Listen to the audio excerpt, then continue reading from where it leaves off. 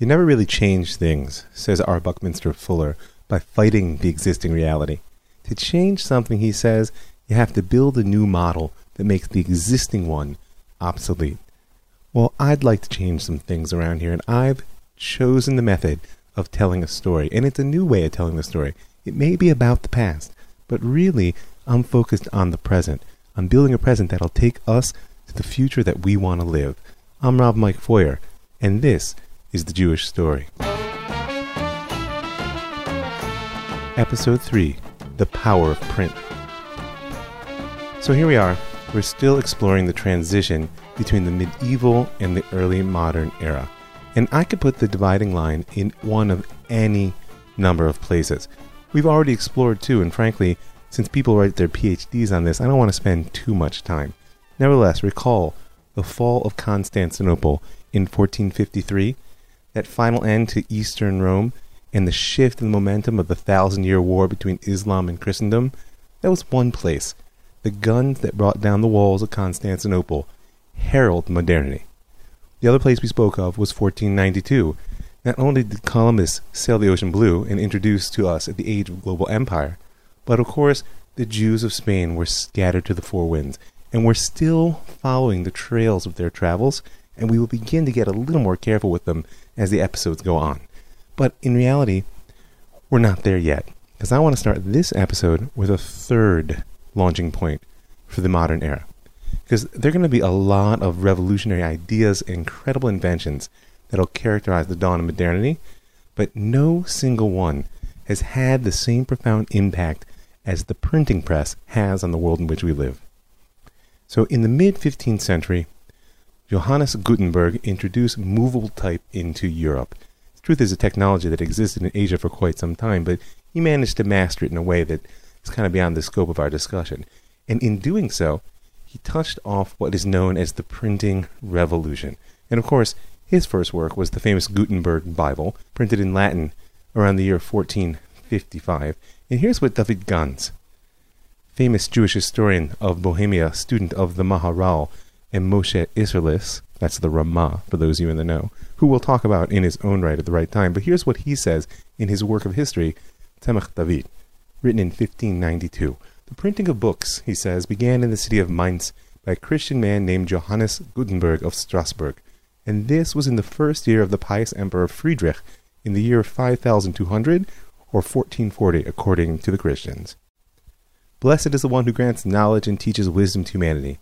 Blessed is the one who has strengthened us in his mercy in a great technology such as this, for the benefit of all the inhabitants of the world. There is none like it, and nothing matches it in value amongst all the sciences and technologies since the day that God created man and set him in the world. So we see that Ganz was quite aware that this was a revolution. And if you want to get a sense of how rapid its rise was, well, like I said, the Gutenberg Bible, 1455. By 1480, there were over 110 printing presses scattered throughout Europe. And by 1500, less than 15 years later, there was an estimated 20 million volumes that had been printed throughout Europe. And of course, the Jews were never ones to lag behind in technology. Within 40 years of the invention of the printing press, Hebrew books began to roll off the press. Now, the first Hebrew presses were, of course, in the Iberian Peninsula. It was, after all, the heart of Jewish culture, but they were destroyed together with the communities of Spain and Portugal. But printing technology is going to be one of those critical tools that the Jews will bring with them as they're scattered abroad into the Ottoman Empire, North Africa, and throughout Europe. Though the origins of Hebrew printing are in Spain, it truly begins its thriving culture in Italy.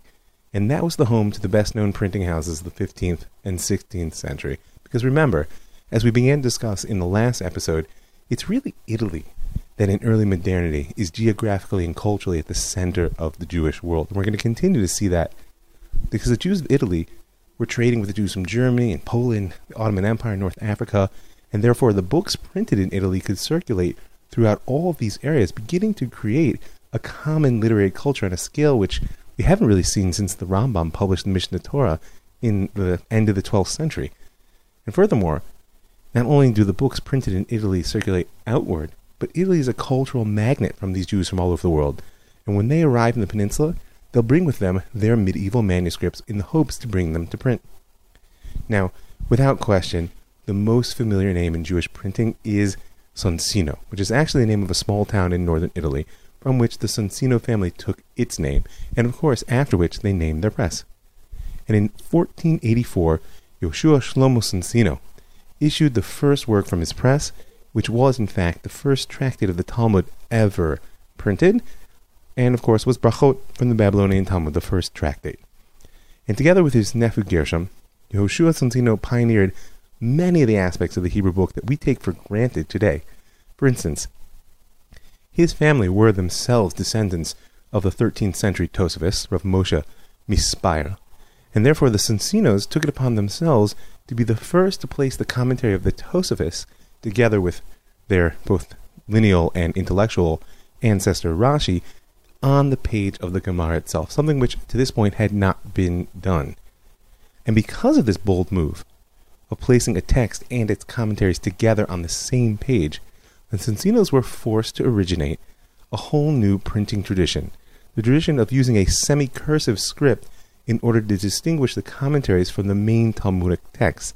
This gave birth to what we know today as Rashi script. And if you're a yeshiva guy, listen to this now. I'm sorry to burst your bubble, but Rashi did not write in Rashi script. He was an inventor of the printers of the late 15th century. But it's also important to know that when the Talmud existed only in handwritten manuscripts, it was already broken in clear tractates and chapters, without any definitive pagination. I'm sure you've had the experience, if you're sitting in yeshiva and listening to this, of a Rishon, an early medieval authority who told you to look it up and gave you the chapter, but not the page. This is why they weren't working in uniform pagination. It was the Sonsino press that began the process that quickly resulted in a universal pagination of the Gemara, which exists to this day and makes our learning oh so much easier. So, the Sonsinos are definitely the best known. But in reality, perhaps the most influential of all early Hebrew printers was actually a Christian named Daniel Bomberg. Born and raised in Antwerp, Bomberg settled in Venice, where he established his printing press, and there he put to work a team of rabbis, scholars, and even apostates who together built on the pioneering work of Sonsino and finalized the form of the Jewish book. Bomberg was the first to print the Mikrot Gedolot, the collection of the Hebrew Bible together with its main rabbinic commentaries, and he put out the first complete editions of both the Babylonian and Jerusalem Talmuds. Together with the earlier Sonsino tractates, these works finalized the standard format for the Talmudic page, which we use unto this day. Bomberg also effected another important revolution in Hebrew text. All the way back in the 13th century, it was the Christian monks who first introduced the structure of chapter and verse into the Hebrew Bible, something which is actually not organic to the Hebrew Bible. And it was introduced largely in order to facilitate disputation. It's hard to argue chapter and verse between Jews and Christians if you're not pointing at the same page. So they introduced the idea, but it was Bomberg's edition of the Mikrot Gedolot, again, of this Hebrew Bible together with the medieval rabbinic commentaries, which made that division universal to the point where you cannot find a Hebrew Bible today that doesn't have chapter and verse. Now, though Sonsino was driven by his excitement as a Jew and his commitment to bringing rabbinic texts to light, Bomberg's motive as a Christian was primarily financial, which is not bad. The printing business, after all, is one of the prime examples of early capitalism, and the high literacy rate of the Jews does make them a prime target. But there were other reasons that could bring a Christian into the business of printing Hebrew books.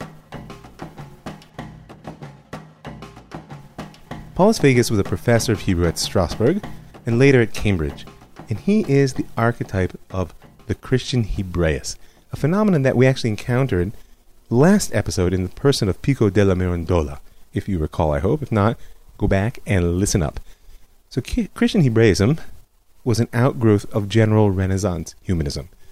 During the Renaissance, and particularly in the late 15th century, we find scholars, theologians, physicians, scientists, philosophers all began to discover Hebrew texts.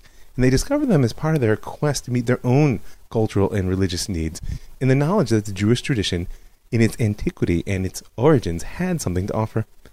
Now, at first, the challenges these Christians faced in mastering the Hebrew language was far from small. wasn't something that they exactly grew up with. And as early as 1506, one scholar complained that the German Jews in particular, either out of hatred or ignorance, he says, refused to teach Christians their language. And they refused because of the influence of what a certain Rabbi Amos, who wrote in the Talmud, in Chagiga 13a, you can look it up, the words of the Holy Scripture may not be explained to unbelievers. But as we saw in the last episode, men like Elia del Medigo and Yochanan Elamano, who were Mirandola's teachers, had no such compunction about teaching Hebrew to non-Jews. And it was Elijah Levita who first taught Phagius Hebrew. Apparently, he wasn't bothered by a shallow reading of the Gemara and Chagiga either. In his opinion, the real question was, how could the Christians possibly learn the 7 commandments of Noah if they knew no Hebrew? Now, I don't take this as a purely rhetorical question. It's actually a sentiment that's deeply symptomatic of the universalist elements in humanist culture, which themselves brought about a mingling of the Jewish and Christian traditions. This mingling is going to have a profound impact on another revolution which is just appearing on our horizon, and that's the Protestant Reformation. We're not there yet. So meanwhile, the mastery of Hebrew texts, which Phagius gained through Elijah Levitas' assistance, allowed him to ascend to the professorship at Strasbourg, like I said. And he in turn appointed his former Hebrew teacher as the supervisor of a new Hebrew press which he founded in Bavaria, because now we're in Germany and not in Italy any longer. And the Phagius press was responsible for spreading Hebrew books throughout the Rhineland. And in addition to the traditional offerings, rabbinic texts, and the classic works, he released numerous Hebrew texts together with a Latin translation and a commentary in hope that he could make them available to Christian scholars. It was likely through the Phagius press that Levitas came to know the most famous Christian Hebraist of his generation, Johannes Reuchlin. Reuchlin was the elder statesman and master scholar of the Christian Hebraists. And how did he become so? Well, it seems that during a visit to Rome in 1490, Reuchlin became acquainted with Pico della Mirandola, and he learned from him about the Kabbalah, right? That mystical system of Jewish thought that Mirandola was convinced was an expression of the ancient wisdom which was universally underlying all religion. And Reuchlin became interested in the Hebrew language as well. However, it took him a full 2 more years till he could find any opportunity to learn the language. In 1492, as the Jews were scattering to the 4 winds, he was employed on an embassy to the Holy Roman Emperor Frederick at Linz, and it was there that he met the emperor's Jewish physician, Yaakov ben Yechiel Lonz, who helped him begin to study Hebrew. Now, Reuchlin's interest may have been piqued by the taste of Kabbalah he received from Mirandola, but his initial drive to master the Hebrew language was in order to acquire a proper understanding of the Hebrew Bible, freed from the constraints of the Latin Vulgate. Remember, it's important that when the Catholic Church made the decision to include the Hebrew Bible as part of its canon, it bound together the destiny of the Jewish and the Christian people, at least in an exegetical sense, in the sense that there is a text whose interpretation matters to us both. And the primary translation of the Hebrew Bible, which was used by the Catholic Church, was the Vulgate. It was a 4th century translation of the Hebrew Bible into Latin, undertaken primarily, if you recall, way back when we spoke about the church father, Jerome. And by the Middle Ages, the Catholic Church wielded considerable power through its mastery of this text, because most people, most Christians in Europe were illiterate, and even those who were literate didn't have a mastery of Latin per se, and yet they looked at this text as sacred. Therefore, if they wanted access to the text, they really needed to have access to the church. It's not for naught that Luther's break with the church hierarchy would come together with his German translation of the Bible. But that's a story that lies a bit further ahead as well. So, Reuchlin quickly realized that in order to understand the Hebrew Bible in its original, he needed the grammatical and exegetical tradition of the medieval rabbis, in particular Rav David Kimchi, that 13th century Provençal rabbi, who's also known as the Radak. We spoke of him long ago. And even Martin Luther, at his height of Jew hatred, would praise the Radak in the 1530s when he called his work the purest and best grammar of all. Now, once Reuchlin had mastered this tradition for himself, he became determined to open it up to other Christians. And in 1506, he published a Hebrew to Latin grammar and lexicon, mainly based on the Radak Hebrew grammar Sefer Michlol and his lexicon Sefer HaShorshim, although with considerable work of his own. But Ruchen's journey into Jewish texts didn't stop with a mastery of Hebrew grammar. Remember what had started him off in the first place. Following de la Mirandol's lead, he saw in the Kabbalah a system which could be of great service in uncovering the deep truth of Christianity and ultimately in reconciling it with the budding science of early modernity, which was beginning to be a challenge to the mysteries of faith already. His first work on Kabbalah, De Verbo Mirifico, and I apologize for my horrible Latin translation, is known as The Wonder-Working Word in English, was actually published almost immediately in the wake of his meeting with Mirandol in 1494, and it was a full-on attempt to synthesize Christian and Jewish mysticism in the spirit of Mirandola, who was after this ancient, pure, mystical tradition. But his major work on the topic, The Kabbalistic Art, was published in 1517, structured as a conversation between a Jew, a Pythagorean philosopher, and a Muslim, oddly enough. And content aside, this work was a clear attempt to justify the study of Kabbalah and Hebrew text in general by Christian. And this is where our plot thickens. Because I only mentioned one of the motives which brought Christian Hebraists to study the Jewish text, their desire to deepen their understanding of their own faith of Christianity. But there was another, and that was the desire to convert the Jews. You know, the rise of the Jewish printing press may have been good news for the Jews, but it didn't exactly please the lingering forces of medieval Christianity in its day. Because the notion that the text of the Talmud was integral to the obstinacy of the Jews, to the refusal to accept the Christian Savior, goes way back. If you recall the apostate Nicholas Donin and the burning of the Talmud in Paris in 1242, that's what it was all about. And at this point in our story, as Hebrew texts are beginning to multiply throughout the land, some Christian thinkers are beginning to see the key to the conversion of the Jews as taking away their books. And you can imagine then that they didn't love the Christian Hebraists and the praise they heaped on medieval rabbinic literature.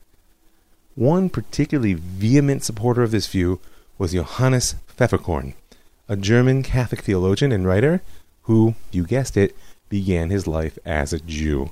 Another apostate arose to plague the Jews. Pfefferkorn was convinced that the stubbornness of the Jews in refusing conversion was rooted in their books, and he made it his personal mission to have them all seized and destroyed throughout the Holy Roman Empire. Toward this end, he worked together with the Dominican order in order to gain recommendations to Kunigunde, the sister of the Holy Roman Emperor Maximilian I, and through her influence, he actually achieved an audience with the emperor himself. And apparently, Pfefferkorn was either quite persuasive, or Maximilian was inclined to erase the Jews. Either way, on August 19th, 1509, the emperor ordered the confiscation of any Hebrew book in his empire, except for the Bible.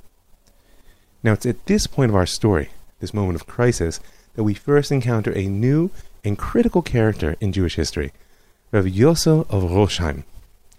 Yosef ben Gershon Mirosheim was the great Stadlan of German and Polish Jewry during the reigns of Emperor Maximilian and Charles V. Now, eventually, Maximilian actually appointed him as governor of all the Jews of Germany, but at this point, he was simply a humble Stadlan. Now, what's a Stadlan? This is a model of leadership which really has its origin in the Middle Ages, but will carry all the way through to modernity. In fact, it's not uncommon in the Knesset today when somebody wants to wipe another politician's face in their subservient posture toward power that they'll call him a Stadlan, because a Stadlan is essentially a lobbyist. He's a person, a Jew, who has no official capacity, but nevertheless has been chosen or appointed himself to represent the whole Jewish community. And by using his wealth and personal influence, he worms his way into the corridors of power in order to defend his people. Right? And a Stadlan is always pictured with a stooping posture. He's not someone who negotiates from a place of strength. He's the wheeler and dealer who's willing to do whatever it takes to save his flock. So, Rav Yosel is not only the original Stadlan, but he's also the source of the idea of a court Jew. a phenomenon of the German lands that we're going to discuss as we come into the 17th century. But for now, you just know he was in place for all these events. In fact, if you recall from the last episode, the story of the messianic pretender of Shlomo Mocho, right, who was executed by the emperor in 1532, it was Yosel of Rosheim who actually attempted to dissuade him from his foolish attempts. Unfortunately, he failed. So for now, Rabbi Yosel rallied the Jews against Pfefferkorn's threat to have all of their books confiscated and destroyed, and through the agency of the Archbishop of Mainz, they requested that the emperor appoint a commission to investigate Pfefferkorn's accusations about books as the source of stubbornness of the Jews. So here he was, the emperor, caught between opposing opinions, and therefore he gave orders to get the opinions of other peoples on the question of whether Hebrew books should be destroyed. There were several universities that were asked. He reached out to inquisitors and priests, and of course, he had to get the opinion of the uncontested master of Hebrew literature, Johannes Reuchlin. So, while all the other experts submitted enthusiastic endorsements of Pfefferkorn's plans, Reuchlin argued against. He contended that the book confiscation not only was a violation of imperial law, but also that it lacked any justification on religious or theological grounds. He submitted his arguments to the emperor in a private pamphlet entitled Augenspiegel, the eyeglass. And although his conclusions stood alone amongst 7 other written evaluations, Reuchlin's defense was so powerfully argued, and his status was so great in the eyes of the academic community, that it put a stop to this new and dangerous type of persecution. But Pfefferkorn's hatred and the church behind him were not so easily thwarted. Once the official path had been blocked, it became a war of pamphlets, and with the backing of the Dominican order, Pfefferkorn refuted Reuchlin's argument in a work entitled The Magnifying Glass, which he distributed publicly at the Frankfurt Book Fair in 1511. And though on his title page he attacked both the Jews and the several Christians who defended them, the bulk of Pfefferkorn's hatred was not directed to Reuchlin personally. As he himself said later in 1512, I did not publish The Magnifying Glass against him, but rather against the Jews. And in this hateful work, Pfefferkorn portrays the Jews not only as blasphemers and heretics who refuse to accept salvation, but also as murderous enemies of all Christians. And in order to do so, he summoned up the evil of the blood libel and the host desecration. The pamphlet cites 4 recent cases of host desecration, all of which of course were false, but nobody cares then. And furthermore, provided quote-unquote breaking news, at least in the time scale of early modern media, about a major incident, the Berlin host desecration of 1510. And just to give you a sense of scale, that case resulted in the execution of 38 Jews, as well as the banishment of all Jews from Brandenburg. So this was not a joke. He's playing with fire. And it was this book that actually initiated what is known in the history books as the Reuchlin Affair. Because it was only in response to Magnifying Glass that Reuchlin decided to go public with his defense of Jewish books for all the world to read. And when he did so, it only took until 1512 until the Inquisition brought forward formal charges of heresy, alleging on the basis of 43 statements that Reuchlin's eyeglasses was, I quote, impermissibly favorable to the Jews. And it was during the resulting trials, which lasted for almost a decade, that Reuchlin published his Kabbalistic art. Okay, so by 1513, this controversy was the talk of every learned circle throughout Europe. Part of that was simply because of the power of this new publication in pamphlets. The printing press allowed their words to have a reach which they could never have dreamed of even 100 years before. It was also because it involves the champion of Renaissance humanist methodology for biblical studies, and because the annihilation of Jewry from all of Western Europe was actually a live burning issue at this point. Don't forget, in 1513, we're less than 20 years from the expulsion from Spain. So, Reuchlin's opponents, however, weren't just motivated by desire to eradicate the Jews. They were also concerned about what was happening within Christianity itself and where Renaissance humanism and Christian Hebraism might lead. Because the new approaches to Christian theology that these men were proposing seemed to be leaning toward a different conceptualization of Christianity altogether. However, Reuchlin's path-breaking work in Hebrew literature had a lot of enthusiasts within the humanist movement, and these were powerful people. His scholarship, and especially his push to bring Christianity back to its Bible in the original, mustered an elite group of supporters for his cause, a group of supporters who would be ready fodder for the coming Reformation. So the Reuchlin affair actually became a public forum for debate, not only on the proper Christian attitude toward Judaism, but actually between the Christian currents of medieval scholasticism and Renaissance humanism, and as such it prepared the public for the coming of Martin Luther. But he's not here yet, because there's one more personality that we need to touch on, a personality actually who one would have expected to weigh in on Reuchlin's side in this conflict, and that is Erasmus of Rotterdam.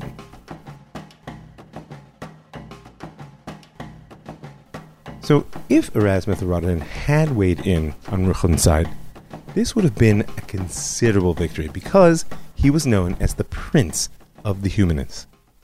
And it was just at this point of his career, when Erasmus had used the most advanced humanist techniques for working on texts and had brought out a new Latin and Greek edition of the New Testament, that the Reuchlin affair exploded. Now, you should appreciate, these editions of the New Testament were considered so important that the questions that they raised were going to be central to the arguments between the Protestant Reformation and the Catholic Counter-Reformation. But Erasmus, despite his commitment to Renaissance humanism, did not come to the aid of his fellow humanists, because he was categorically opposed to Christian Hebraism. In addition to being the Prince of Humanism, Erasmus was also the founder of the new ideological Jew hatred of the 16th century. Judaism for Erasmus was the symbol of everything he hated in contemporary religiosity. In his philosophy, Christianity and Judaism are diametrically opposed principles which have nothing to teach each other. In fact, in his mind, Judaism is not an actual faith.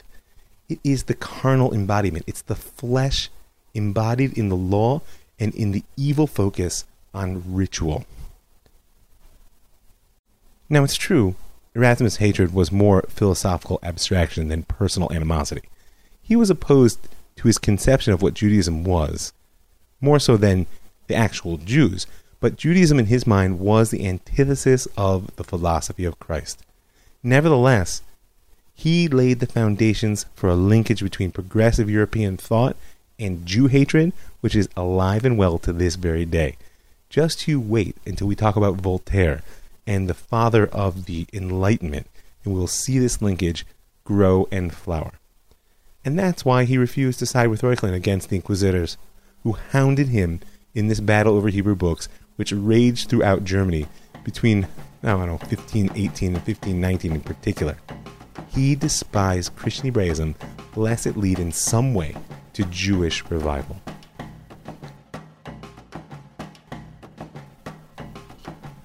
So, how did it play out for Reuchlin, reluctant defender of the Jews? Now, I say reluctant because it's important to recall that despite his love of Jewish text, Reuchlin wasn't necessarily a lover of the Jews either. He never departed from that cardinal principle that Christianity was the one true religion, and that Judaism therefore could never be its equal. And Rav Yosef Rosheim was fully aware of the oddity of this situation. After all the storms had passed, he describes Reuchlin's intervention as a nes betuch nes, a miracle within a miracle, expressing absolute amazement that a Christian scholar had defended the Jews and, what's more, had actually prevailed. So, in 1514, an episcopal court in Speyer pronounced Reuchlin innocent of all charges of having favored the Jews. Furthermore, an appeals court only 2 years later in the Roman Curia reached a similar verdict. Nevertheless, on June 23, 1520, Pope Leo X issued a verdict against Reuchlin. Now, what would cause him to overturn the judgments of these two previous courts? The answer is actually quite clear. In the 4 years between 1516 and 1520, a different revolution had shaken the Catholic Church. And the Pope's verdict against Reuchlin came just 8 days after he signed his first thundering condemnation of Martin Luther. So, toward the end of 1517, Martin Luther, professor of moral theology at the University of Wittenberg, finally reached the boiling point in his disgust with certain practices of the Catholic Church. And on October 31st, he mailed a list of 95 propositions for an academic disputation to the Archbishop of Mainz. These propositions were known as the Disputation on the Power of Indulgences, or simply as the 95 Theses. And legend has it that in addition to putting it in the mail, he also nailed these theses to the door of the All Saints Church as well.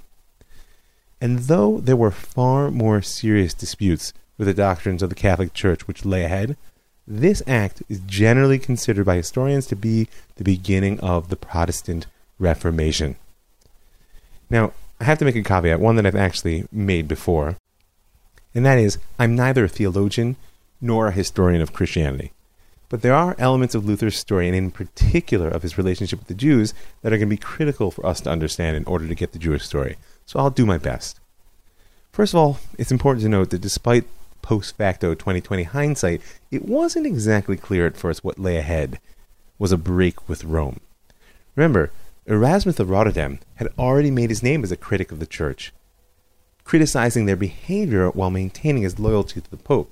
And in fact, in the early days, he described Luther as a mighty trumpet of gospel truth, acknowledging that it's clear that many of the reforms for which Luther calls are urgently needed. So you might think that Luther would have been drawn into Erasmus' circle and become a reformer from within.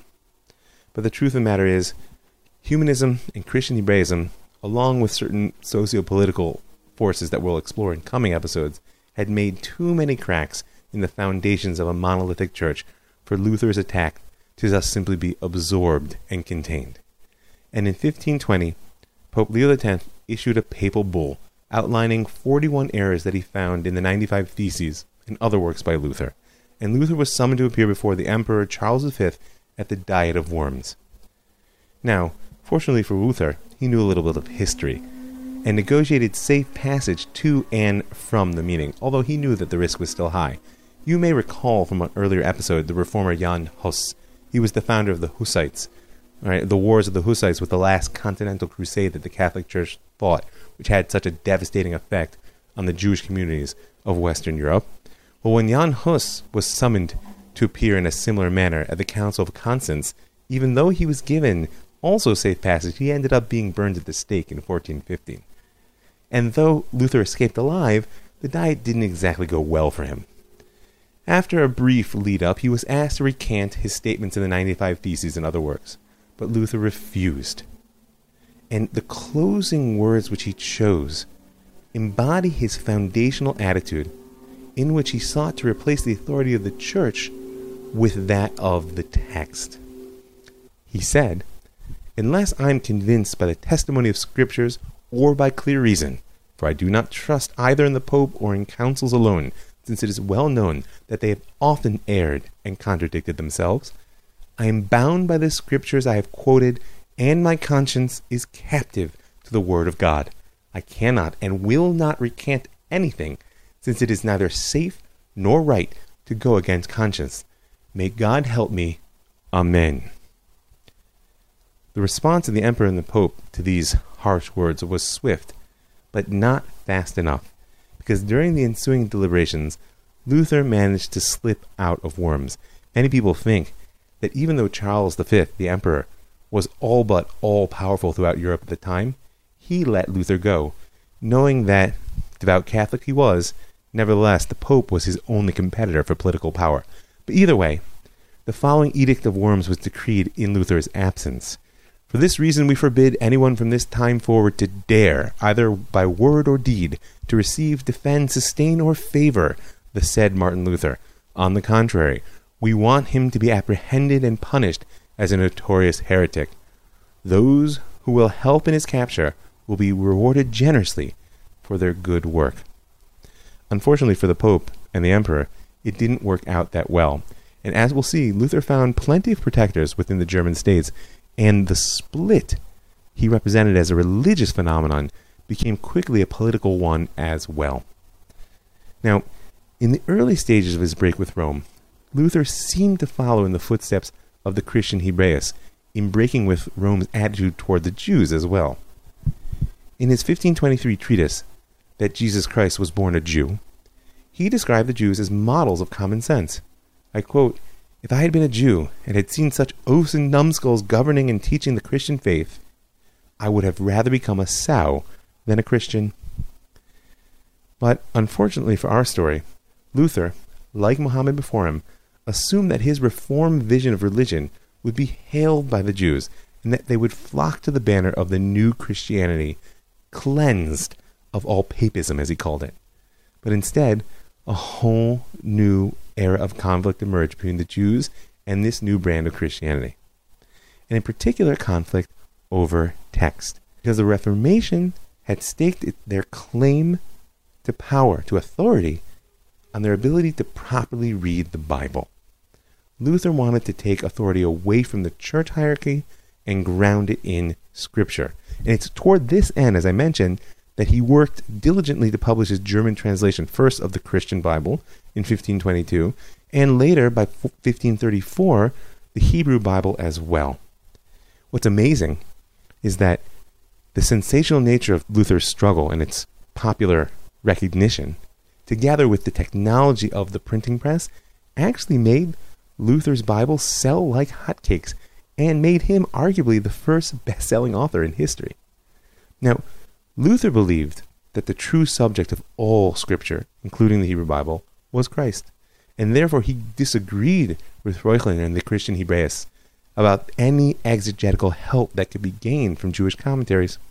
He argued that the rabbis didn't even know the actual subject matter of their own Bible, and therefore they couldn't possibly have understood it properly. Nevertheless, when it came to grammar, and even perhaps exegesis, even Luther couldn't ignore the Jews. It's believed that he himself owned a copy of the Bamberg Bible, that Mikrot Gedolot that we mentioned in the beginning, which he was forced to use to assist his German translation. And this conflict within the text is actually a new round of the hermeneutic battle that we've discussed so many times before. Originally, it was simply an argument about the story. Who is telling a story of the past that can create a religion in the present that will bring the redemption of which we dream? Right? We spoke about it in terms of who could lay claim to being the elder or younger brother. But now, with the rise of Protestantism, suddenly the claim of the Jews that only the Hebrew Bible was the authentic word of God, and furthermore, that it was only with the commentaries and the Gemara that it could be understood properly, was no longer simply an affront to Christianity in general. It was a direct challenge to the basis on which Protestants claimed religious authority. And by 1526, Luther had already changed his tune toward the Jews and was complaining vehemently of their stubbornness in refusing conversion. Nevertheless, ironically, in the eyes of the Catholic Church, Luther's focus on Scripture and his rejection of the papal authority made him just another Judaizer. And in a strange twist to the story, Rav Yosel of Rosheim was actually forced to defend the Jews in front of the Holy Roman Emperor against the accusation that they had instigated this Lutheran heresy. So, in light of the Jews' refusal to accept his new religion, Luther began to urge Christians that it was their religious duty to be political, doctrinal, and physical foes of the Jews. And the situation of the Jews in the German lands began to deteriorate as the Protestant movement began to spread. In 1536, Luther's chief protector, the Elector of Saxony, John Frederick, actually issued a decree prohibiting Jews from living in, engaging in business, or even passing through his whole realm. And when Yosef Rosheim tried to get Luther to intercede on the behalf of the Jews, thinking that he was their friend, Luther refused, and all the Jews were expelled from Saxony. Later, he also wrote in his memoir that the evil of their situation was, quote, due to that priest whose name was Martin Luther, may his body and soul be bound up in hell, who wrote and issued many heretical books in which he said that whoever would help the Jews was doomed to perdition. The situation progressed, and by 1543, Luther had published his famous treatise on the Jews and their lies. There, he changed his tune entirely and described the Jews as a base, whoring people, that is, no people of God. They are full of the devil's feces, which they wallow in like swine, and the synagogue is an incorrigible whore and an evil slut. There's a lot more, and we will explore further how the Reformation and the Jewish people in Christian European society developed together. But for now, we'll just end with this. The Reformation marks the beginning of the end for the idea of a unified political and religious world that had dominated Christian European society basically since Augustine wrote The City of God back in the 4th century. No longer will the secular sword of the emperor on one side and the religious power of the church on the other hold sway. And gradually, no longer will people even imagine that the ideal world is one in which they do. The era that lies ahead is going to be marked by the rise of strong autonomous states and independent religious sects, each one struggling against the other for dominance, and the ideal will slowly become a balance of power. Of course, only after a lot of blood is shed. In Europe, the ideal of universal monarchy and universal church is going to be supplanted by raison d'etat, the interest of the state. And divine law will slowly give way to natural law. The power of revelation will begin to fade in the light of reason. All of these shifts in European society will open up new spaces and new challenges for the Jew in his relationship to Christian society. And these intellectual, social, and spiritual revolutions will also sow their seeds within the Jews' story itself. But their story will be in a chapter to come. I just want to thank a few people. First, I want to thank all the people who give their hard-earned money to make this show happen. I wanted to ask you to join them. Right now, we're doing a push. Over the next month, I want to hit 100 patrons. Please send me an email at robmikefoyer@gmail.com, or you can find me at Facebook at robmikefoyer, or you can go directly to www.patreon.com, and you can hit the Donate Now button for a little bit of per podcast support.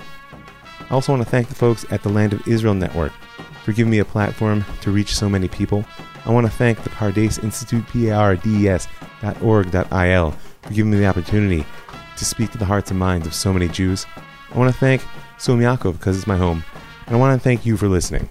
I'm Rob Mike Foyer, and this is The Jewish Story.